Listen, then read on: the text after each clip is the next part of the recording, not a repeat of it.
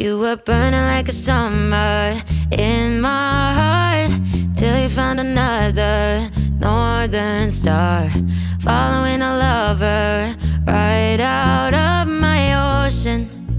And I was broken, but you know what they say, time's got a good way of healing. I'm back on my feet and I'm happier than welcome back to Get Help Dad. It is Thursday, November 9th, 2023.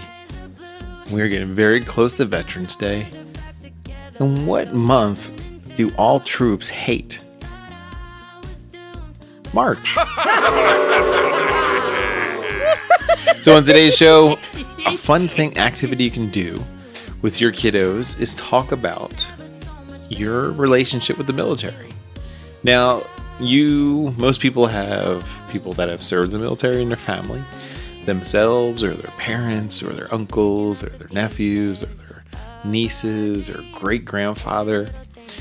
It's always good to just talk about what your views are on the military and any relationship you may have or may not have. If you don't have anything close to you, you can always think about some of the great leaders that came out of the military. General George Washington, a lot of different presidents that have served in the military, or just different leaders that are just really, generals for the most part, are really good speakers. And there could be some really good speeches. There's some really cool ones with admirals. And there's just so many good ones around there. But it's just fun to, sit down and talk to your kiddos about what you appreciate about the military, or your just thoughts on the military, or things they can take away and learn on why the military is important. So, it's just a cool topic this week just to discuss with your family and friends on what your thoughts are. They don't always have to be perfect or good.